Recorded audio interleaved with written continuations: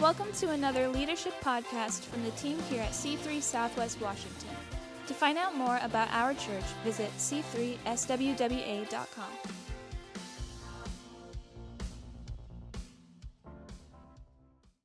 It's good to be in God's house. Let me just real quick before you're seated, let me just remind you that we're in a series entitled Intentionally Us. And this series is what we are as a church family. What are our main ingredients that make up us? And tonight we're going to be on number 8. And as we take a look at that, we're in 2 Corinthians chapter 9, verses 10 through 11. Check this out. It says, "He who supplies seed to the sower and bread for food will supply and multiply your seed for sowing and increase the harvest of your righteousness. And you will be enriched in every way." In every way. I love this. To be generous in every way, which through us will produce thanksgiving to God. And so tonight I want to talk to you along the idea, the topic of generosity is our response. And these words are chosen very, very specifically. As a church family, generosity is part of our character and it is our response. Amen. And every time I use the word generosity, I want you to equate it with more than enough. You cannot be generous if you do not have enough. But when you have more than enough, you are able to take from the more than enough and share it with others. Generous is our response. Amen. Let me pray for you. Father, thank you for your word. I pray, God, that you will help to reinforce this, not only in our church family, our lives, but Lord, as this is one of our value systems that we can demonstrate it as we have in the past as a church, and as it can become a part of the fragrance of the room, that when people walk in, that generosity becomes a part of who they are as they experience you, Lord. And so we pray for your blessing in Jesus' name. Amen. Amen. You can be seated. Every time that you're in this room, and tonight we have a number of families who are at home who are dealing with pre-COVID, mid-COVID, post-COVID. I just want to call it the flu moving on forward, okay, so that it's the flu. And I don't want to demean it, but I also don't want to inflate it beyond what it is. We hate that people are sick. If you're sick, stay home. But otherwise, be here. Okay, if you got an elbow ache, well, don't worry, I won't catch that. Go ahead and come anyways. But if you're sick, stay home. We want you to be confident with that, have permission to do that, and we support you in that. And get online and be a part of what's going on. Okay, looking at this portion of Scripture, what I was going to say is, anytime you see that symbol with our wrench and our wheel during the season, our pre-launch season, we're just getting geared up to get relaunched out in the community. We're meeting on Saturday nights. We thank God for this borrowed building. We've been reassembling our teams. We've been adding new people to the group. We've been moving people around. A night like tonight, we get a bunch of phone calls. Hey, I can't be there. We're moving people all, it's like playing some kind of game. We're moving the pieces around. And you guys all have such a great attitude in doing that. Behind the scenes, we're also working on the building. They have really ramped it up this week, okay? I told you last week that the sign is up on both sides of the building. So drive down 500 and notice it all lit up at night or during the day. It's nice and dark. We're on the front of the building. They started framing and finished it up early this week. That's an old picture from last week. Plumbers have been in there. They got it all plumbed out. Electrician starts on Tuesday. He'll spend 2 weeks and he'll be done. Okay, so then there's drywall, there's other things to still do. Really shooting for an early March move-in date, but listen, don't bet on that horse. Okay, bet on February. Okay, so with that, just thank you for your patience with that, and let's take a look at this portion of Scripture. 2 Corinthians, in this portion of Scripture, it's a beautiful piece that's nestled in a dialogue between Paul and the church at Corinth about an offering that they were going to receive. And it's kind of like our Vision Builders offering. We talk about that every year. It's what is our initiative for this year, the great thing that we want to do. And over the last several years, we've done Vision Builders. We've given a large portion of it to our facilities fund, which enables us to do this build out. But we also designate a large portion of the Vision Builders to things like church planting. We have helped churches in Texas, Pastor Kerry. We've helped this last year, Pastor Seth and Karen, to purchase a building. We handed them $12,000. We gave, how how much? $25,000 to Hope City? I think that was the amount. Tricia, is that what it was? I mean, our church has done some significant things. We supported our missionaries down in Oaxaca this year. We have sent money for the children at Trigo Email. I think it was close to $8,000 this last winter. And so this scripture is kind of in the context of talking about the Vision Builders offering for this particular church, but they hadn't received it yet. They had advertised it. We're going to receive it. But it becomes a great venue for the Apostle Paul to talk about ideas of being generous. And I grabbed onto this scripture because it's just so profound. And as you look at these verses, let me just give you a couple of things that I think are worthy of your attention as you look at these verses. First of all, you discover that in these verses, you and I, we're like farmers.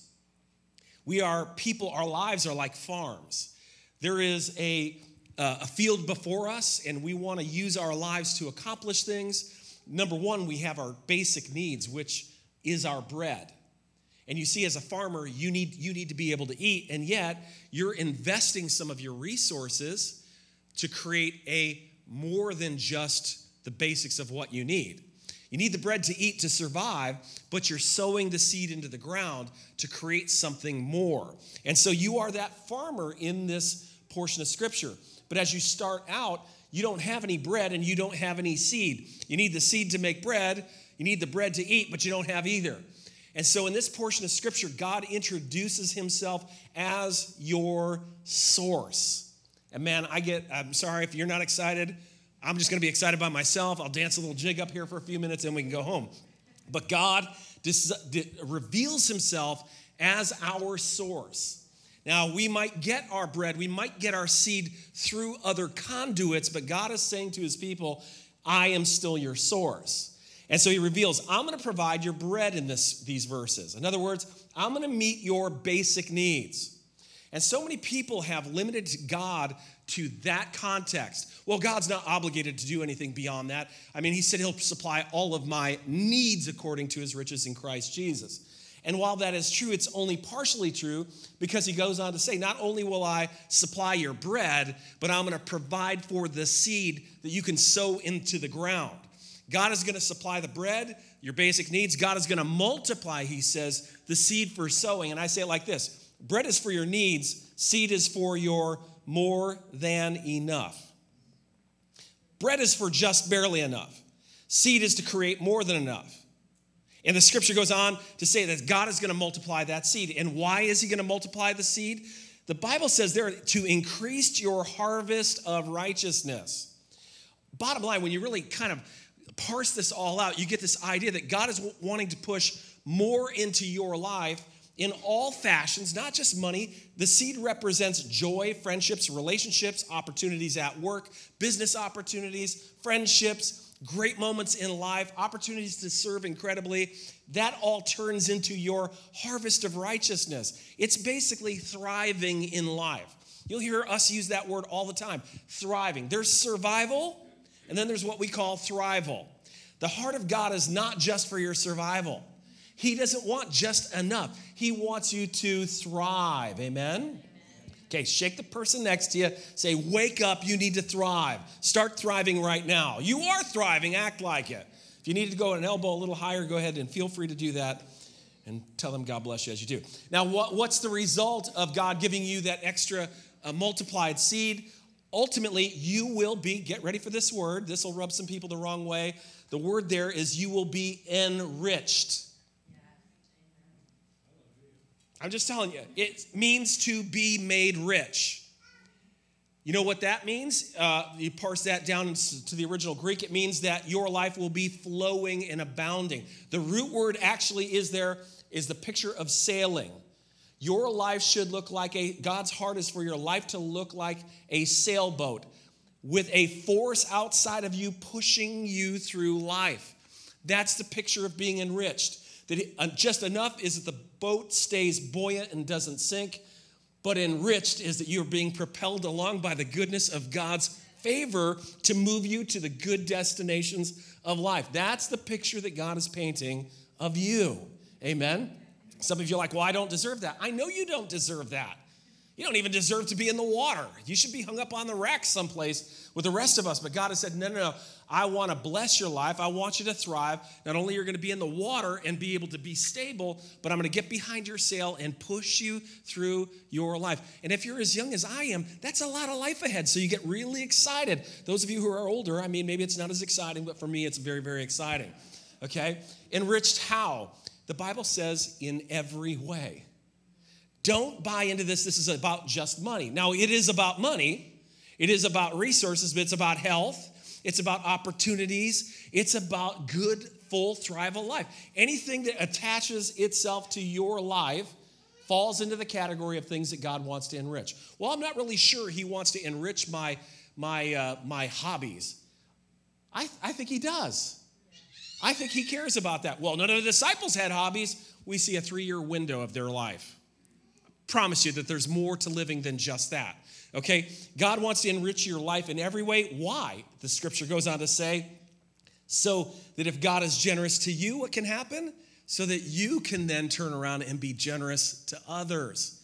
You can't be generous if you only have just enough, but God is committing to doing more than enough for you so that you will have more than enough so that you can turn around and out of that more than enough, be generous. Why? The end result is that everyone is thankful, and then the attention for this great enriching in their lives is then directed at God, and he is then revealed to be the one who can also enrich their lives as well. I've kind of put it this way on this slide, and this is kind of a run-on sentence, but brace yourself. God will be your generous source so that you can thrive and be generous, exposing others to the promise that God will be their generous source so they can thrive and be generous, exposing others to the promise that God will be their generous source, and so on and so on and so on.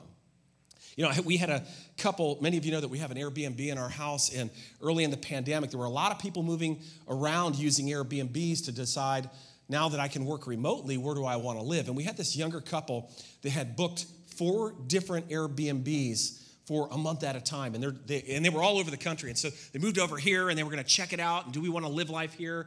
And they were in their early 20s. And I think we were the second stop, and they enjoyed it so much they stayed for an extra month, and that was just crazy good. But they're one of the few people that wanted to know, could we come upstairs and could we meet you? Because most people, they pull in, they wave, and it's not weird at all. You know, you're just like a host. And this couple was like, we'd love to come up, and we want to bring you something to eat. And I think they brought a bottle of wine and wanted to talk. And so they were very like goal-oriented, and they began to ask what we do and kind of some stuff like that. And we got talking about the Airbnb and rental properties and my background a little bit with some of the real estate stuff I've done. And she's like, okay, so how did you get to that place? How did you find yourself in this situation? Oh, yeah, let's go. Do you really want to hear this story? And so I began to share that my very first house I bought, we tried to buy when we were 29.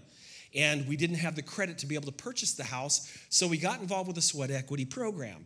And in building the house over a year, doing all this work, I didn't know how to build anything. I spent a year building the house, and a week after we moved into the house, all of a sudden a landslide a mile away starts, and doesn't hurt our house, but kills our house's value. We could never sell it. People are moving out of their houses. They're running away because, you know, the sky is falling like it always is even to this day.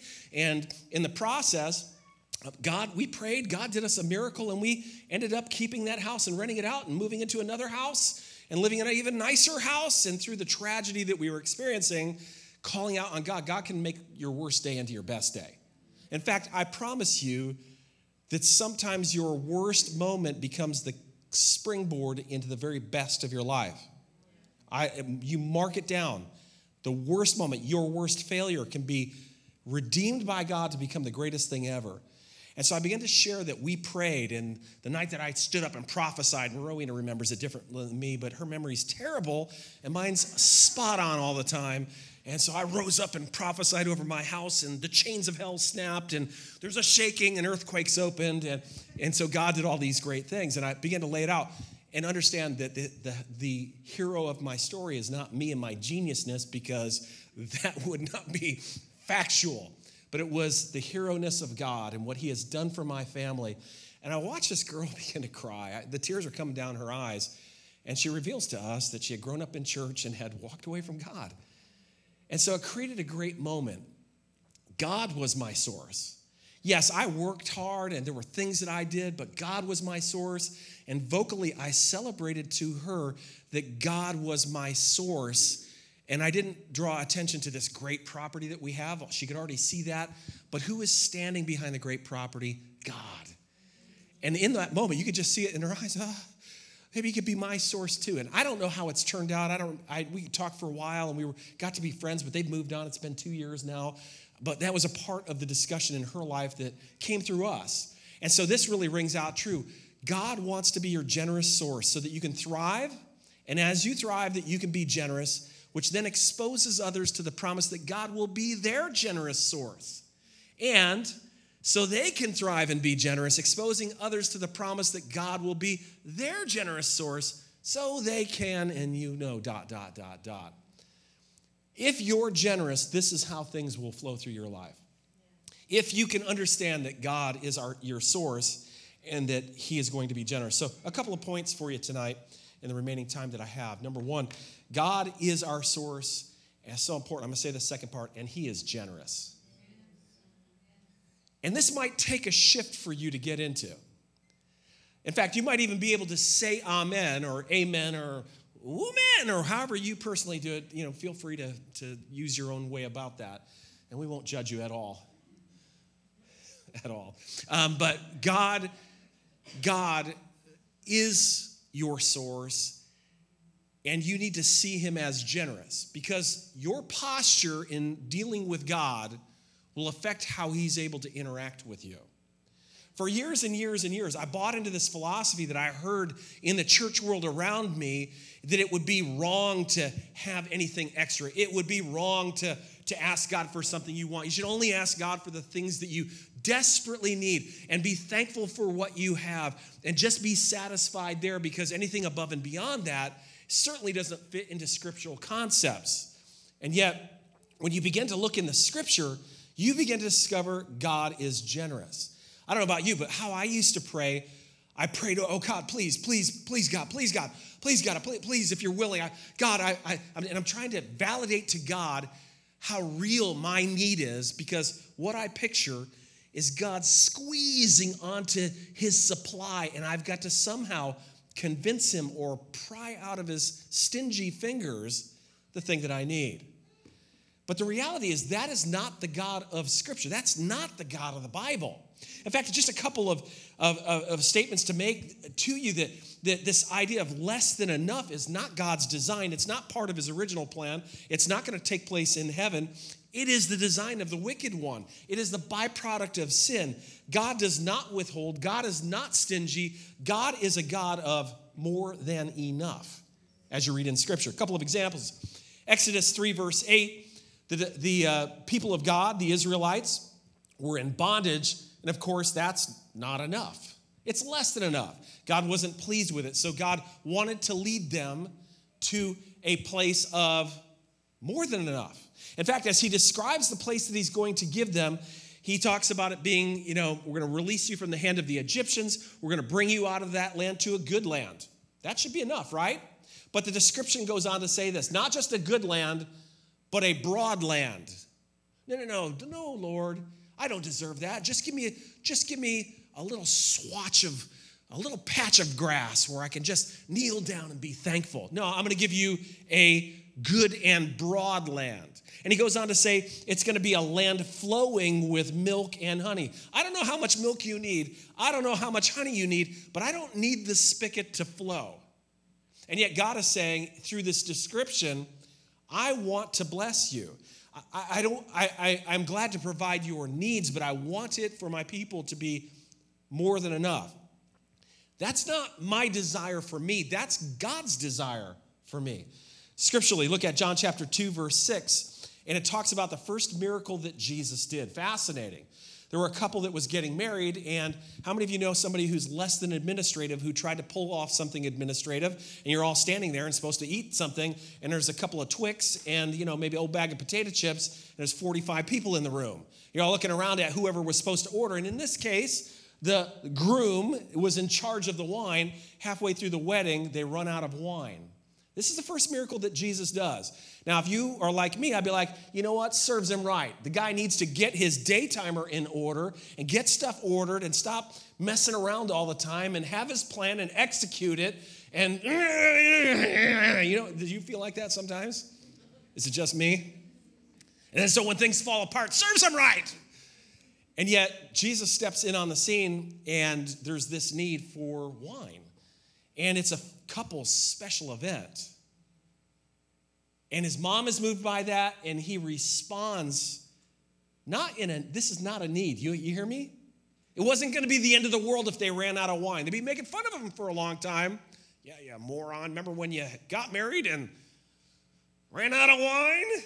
Here's the pictures. Here's the beginning of the wedding, and here's the end of the wedding. Everybody angry. Where's the wine? And so Jesus steps in on the scene, and he does something crazy. He asks for them to grab the 6 water jars. Each water jar held 30 gallons of water, and he turns that into wine. So let me do a little math for you here real quick. 6 jars turns into 180 gallons of wine, which is 681,000 milliliters of wine, 950 milliliters to a bottle. That is 717 bottles of wine. Okay, let's do this. And when they bring the wine to the guy who is in charge of all the banquets, who's been at a lot of weddings, he has established a lot of weddings. He knows the cheap wine, he knows the middle of the road wine, and he knows the fine wine, because this guy runs the banquets, okay? And when he tastes this wine, he says, whoa! Most people serve the decent wine at the beginning and use the garbage at the end so that no one will notice, but you've brought out the finest of wine at the end. So just a little math for you. Certainly, this 717 bottles at a cheap wine, $10 a bottle from Rosauers, do the math on $7,000 worth of wine. There's no way that this wedding was the size to need that. And it wasn't like, hey, give everybody 30 bottles. But what he was doing is he was fixing the shortage, the not enough at the wedding, and saying, not only am I going to give you enough for the wedding, but I'm going to give you enough wine so that you can maybe return, to the vendor, or so that you can sell in the market. And I'm going to give you $7,000. You probably only need $2,500 worth of cheap wine. Remember, this ain't cheap wine. But if it was cheap wine, I'm going to give you more than enough. I don't know about you, but in today's economy, you start calculating it out. A decent bottle of wine, like a good bottle of wine, would be $71,000 worth of wine that Jesus gave them. But if you're really looking at some of the finest wines, and this is not even top. I was at a restaurant recently. They brought out the wine list. I was with some people, and all of the bottles of wine, trust me, we did not have one of these, were $500 a pop. And I was like, I can't imagine. Is it like gold and like gets on my tongue and I'm like, 16, I've never had and someday, let me look you in the eye. Maybe I will have a $500 bottle of wine. And I'll let you know, or maybe you already know, you can tell me now. And if there comes to that moment, that's not my everyday world, okay? But if it was a $250 bottle, well, by the way, I had half a glass of, I think they bought a $90 bottle of wine. And I couldn't tell the difference, honestly, between a $10 bottle of wine. But if it was a $250 bottle of wine, which would be a real fancy bottle of wine, Jesus gave them $179,000 worth of product.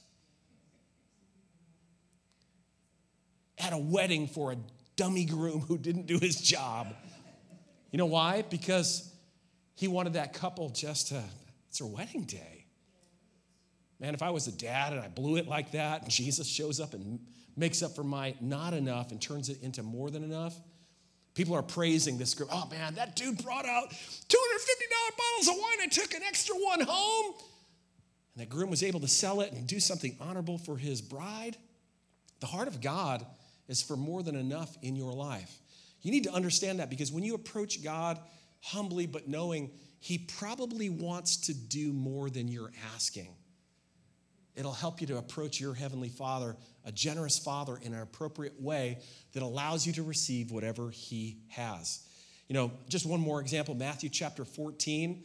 Remember when that entire crowd didn't have enough food and they took the boys' lunch?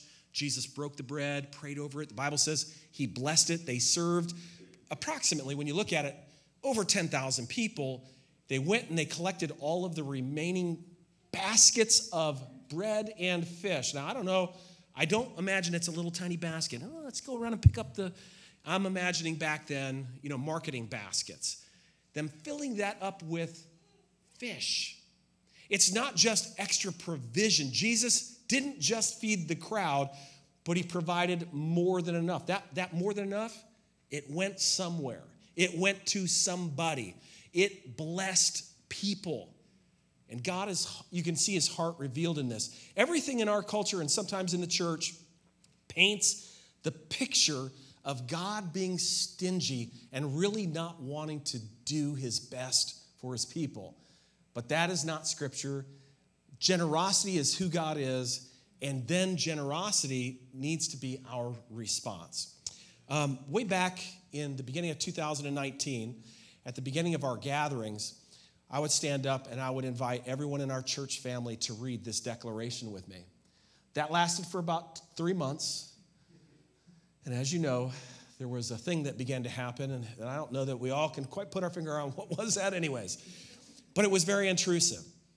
And I stopped saying that. And we all went through various things. And some of you in your businesses or in your families or in your health or in your career or whatever it was, we were all navigating our way. And I keep finding this on a slide someplace and keep wanting to bring it out. And I got a feeling that when we get into the new building, I'm just going to paint it on the I was going to say the freaking wall, but that'd be inappropriate. So I won't say that. But I just want to be there to be reminded because, again, hear me for a second. We're not talking about money. Trisha, you're dreaming about a future business you guys are going to launch. I mean, some of that's in the works, and that's terrifying. It's hundreds of thousands of dollars invested, and no guarantees. But there's a partnership with God. And I know who I'm grabbing onto if I know him as the God who is generous. Now, the problem is, all the whispers in my head all day long when I listen to the news, when I listen to social media, sometimes when I listen to myself, I get a picture that God is less than generous. So we have declarations like the Declaration of Independence to remind ourselves and to inform the enemies who speak otherwise where we stand. And so we used to read this. We used to together say, today, here and now, I declare that God has more right now in my life, and I'm blessed, but God has more. I make that declaration right now. I declare it to myself. I declare it to the enemy who is saying otherwise. I declare it to you so that it'll stir your faith. I declare it to the world. God has more. More for me, more for you, more for us, more through us for them. And I refuse to wait for more to simply show up. Instead, I'm going to stretch for the more that God has for me. And my stretch is the catalyst that unlocks the more that he has. As I do my part, God will miraculously do his. I am stretching for more because that is who God is. God is the God of more. Amen? And that needs to be a part of your declaration. When you look at your kids, when you look at their future, when you get the prognosis, you're going to get the prognosis in life of less. It's going to happen a lot. It's going to come from the doctor. It's going to come from the bank. It's going to come from your boss. It's going to come from the people who don't call you back. It's going to come at times from people who are saying, we wanted to sign the contracts, but it ain't happened. Less is going to be the prognosis many times, and you're going to need to stand up and say, that's not true. God is the God of more. And you're going to need to remind yourself and remind your spouse and remind your kids and remind the storm and remind your situation. And you're going to need to throw some punches and pray in the Spirit and maybe speak in tongues and kick, some make-believe people. Well, if you find a real one who needs it. Anyways, that's probably not anointed from God. For those of you at home, it's kind of a joke. Okay. And again, I'm not talking only about money or financial resources. You hearing me? Because God doesn't just supply you with financial seed. He supplied you with forgiveness seed. Jesus came, his son, and like shed his blood.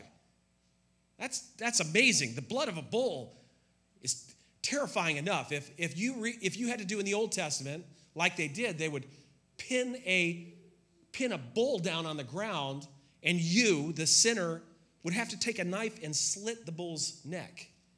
And you would have to watch the blood pour out of that animal and die, knowing that that blood was in your stead. Now, I've done some hunting, I have no problem with it, and eaten everything that I've ever hunted for.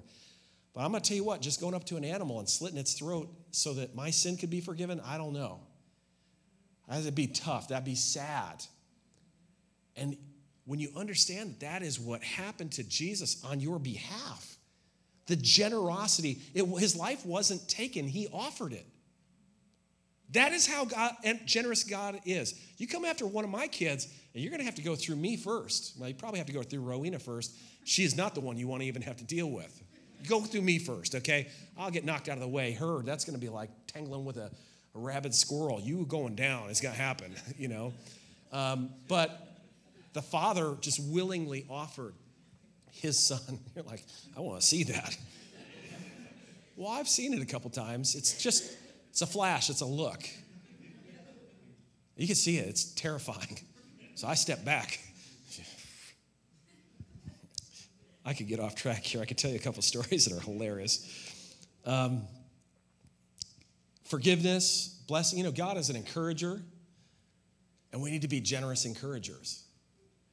God is generous to give praise for the good things in our life, even when we've got some bad things. And so he wants us to be generous, to do the same to others. And the list could just time, help, encouragement, all of those things. Let me give you point number 2. Generosity is our response. And again, that's to his generosity. It's so key. You don't give to get. You give because you've gotten. But the giving because you've gotten lubricates the future to allow the giving process to continue in your life. 2 Corinthians 9:11 says, you will be enriched in every way. That's first, to be generous in every way. And so we are generous because he is generous. I'm going to skip point 3, but I'll just read it to you really quick. Tithing actually isn't a form of generosity. Many of you tithe. We thank you. It puts bread in the house, but it's part of your covenant.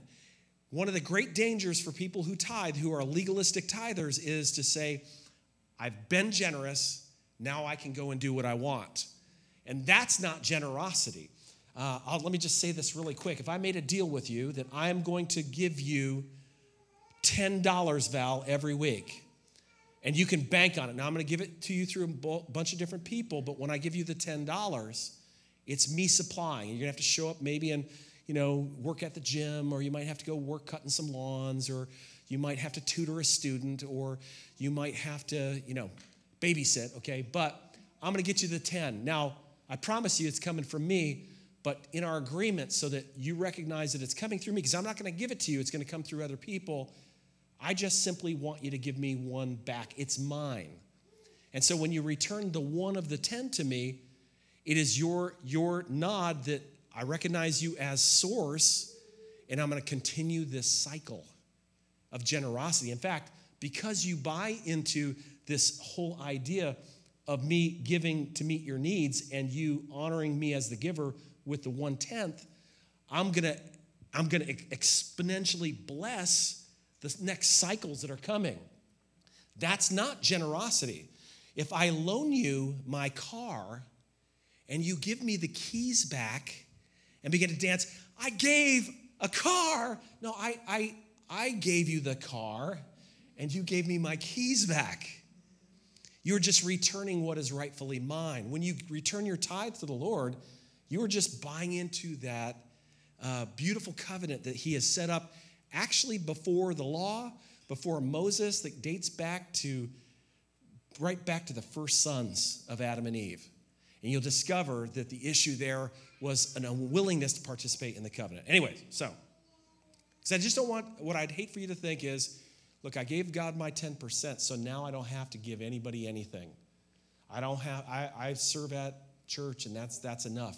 you'd actually be robbing yourself of the true generosity, what you do with what is remaining. That's your generosity. That's where life gets really exciting. Okay, number 12. Are you okay with the final point? Thanks, Rowena. You seem so excited. I got a couple more points I'm going to share with you when we get home. Okay. Thank you for believing in me. Stand with me and I'll finish this one with you. Okay? Generosity guarantees an abundant return. It guarantees. It's the promise of God. You know, when the Bible says that God, the word of God does not return void. In other words, God sends out his word. It is shown in Scripture like seed. And within the seed of God's promise, whatever he's promised to do, in that promise is everything necessary for the fulfillment of the promise to take place. It's interesting, I was listening to some dialogue this week about some seed that they have uncovered some time back, out of all places, the pyramids of Egypt. Seed that was thousands of years old, that they planted into soil and it blossomed. If God makes a promise and you will take his promise and you will plant it into the soil of your heart, it cannot help but grow into the thing that it says it will grow.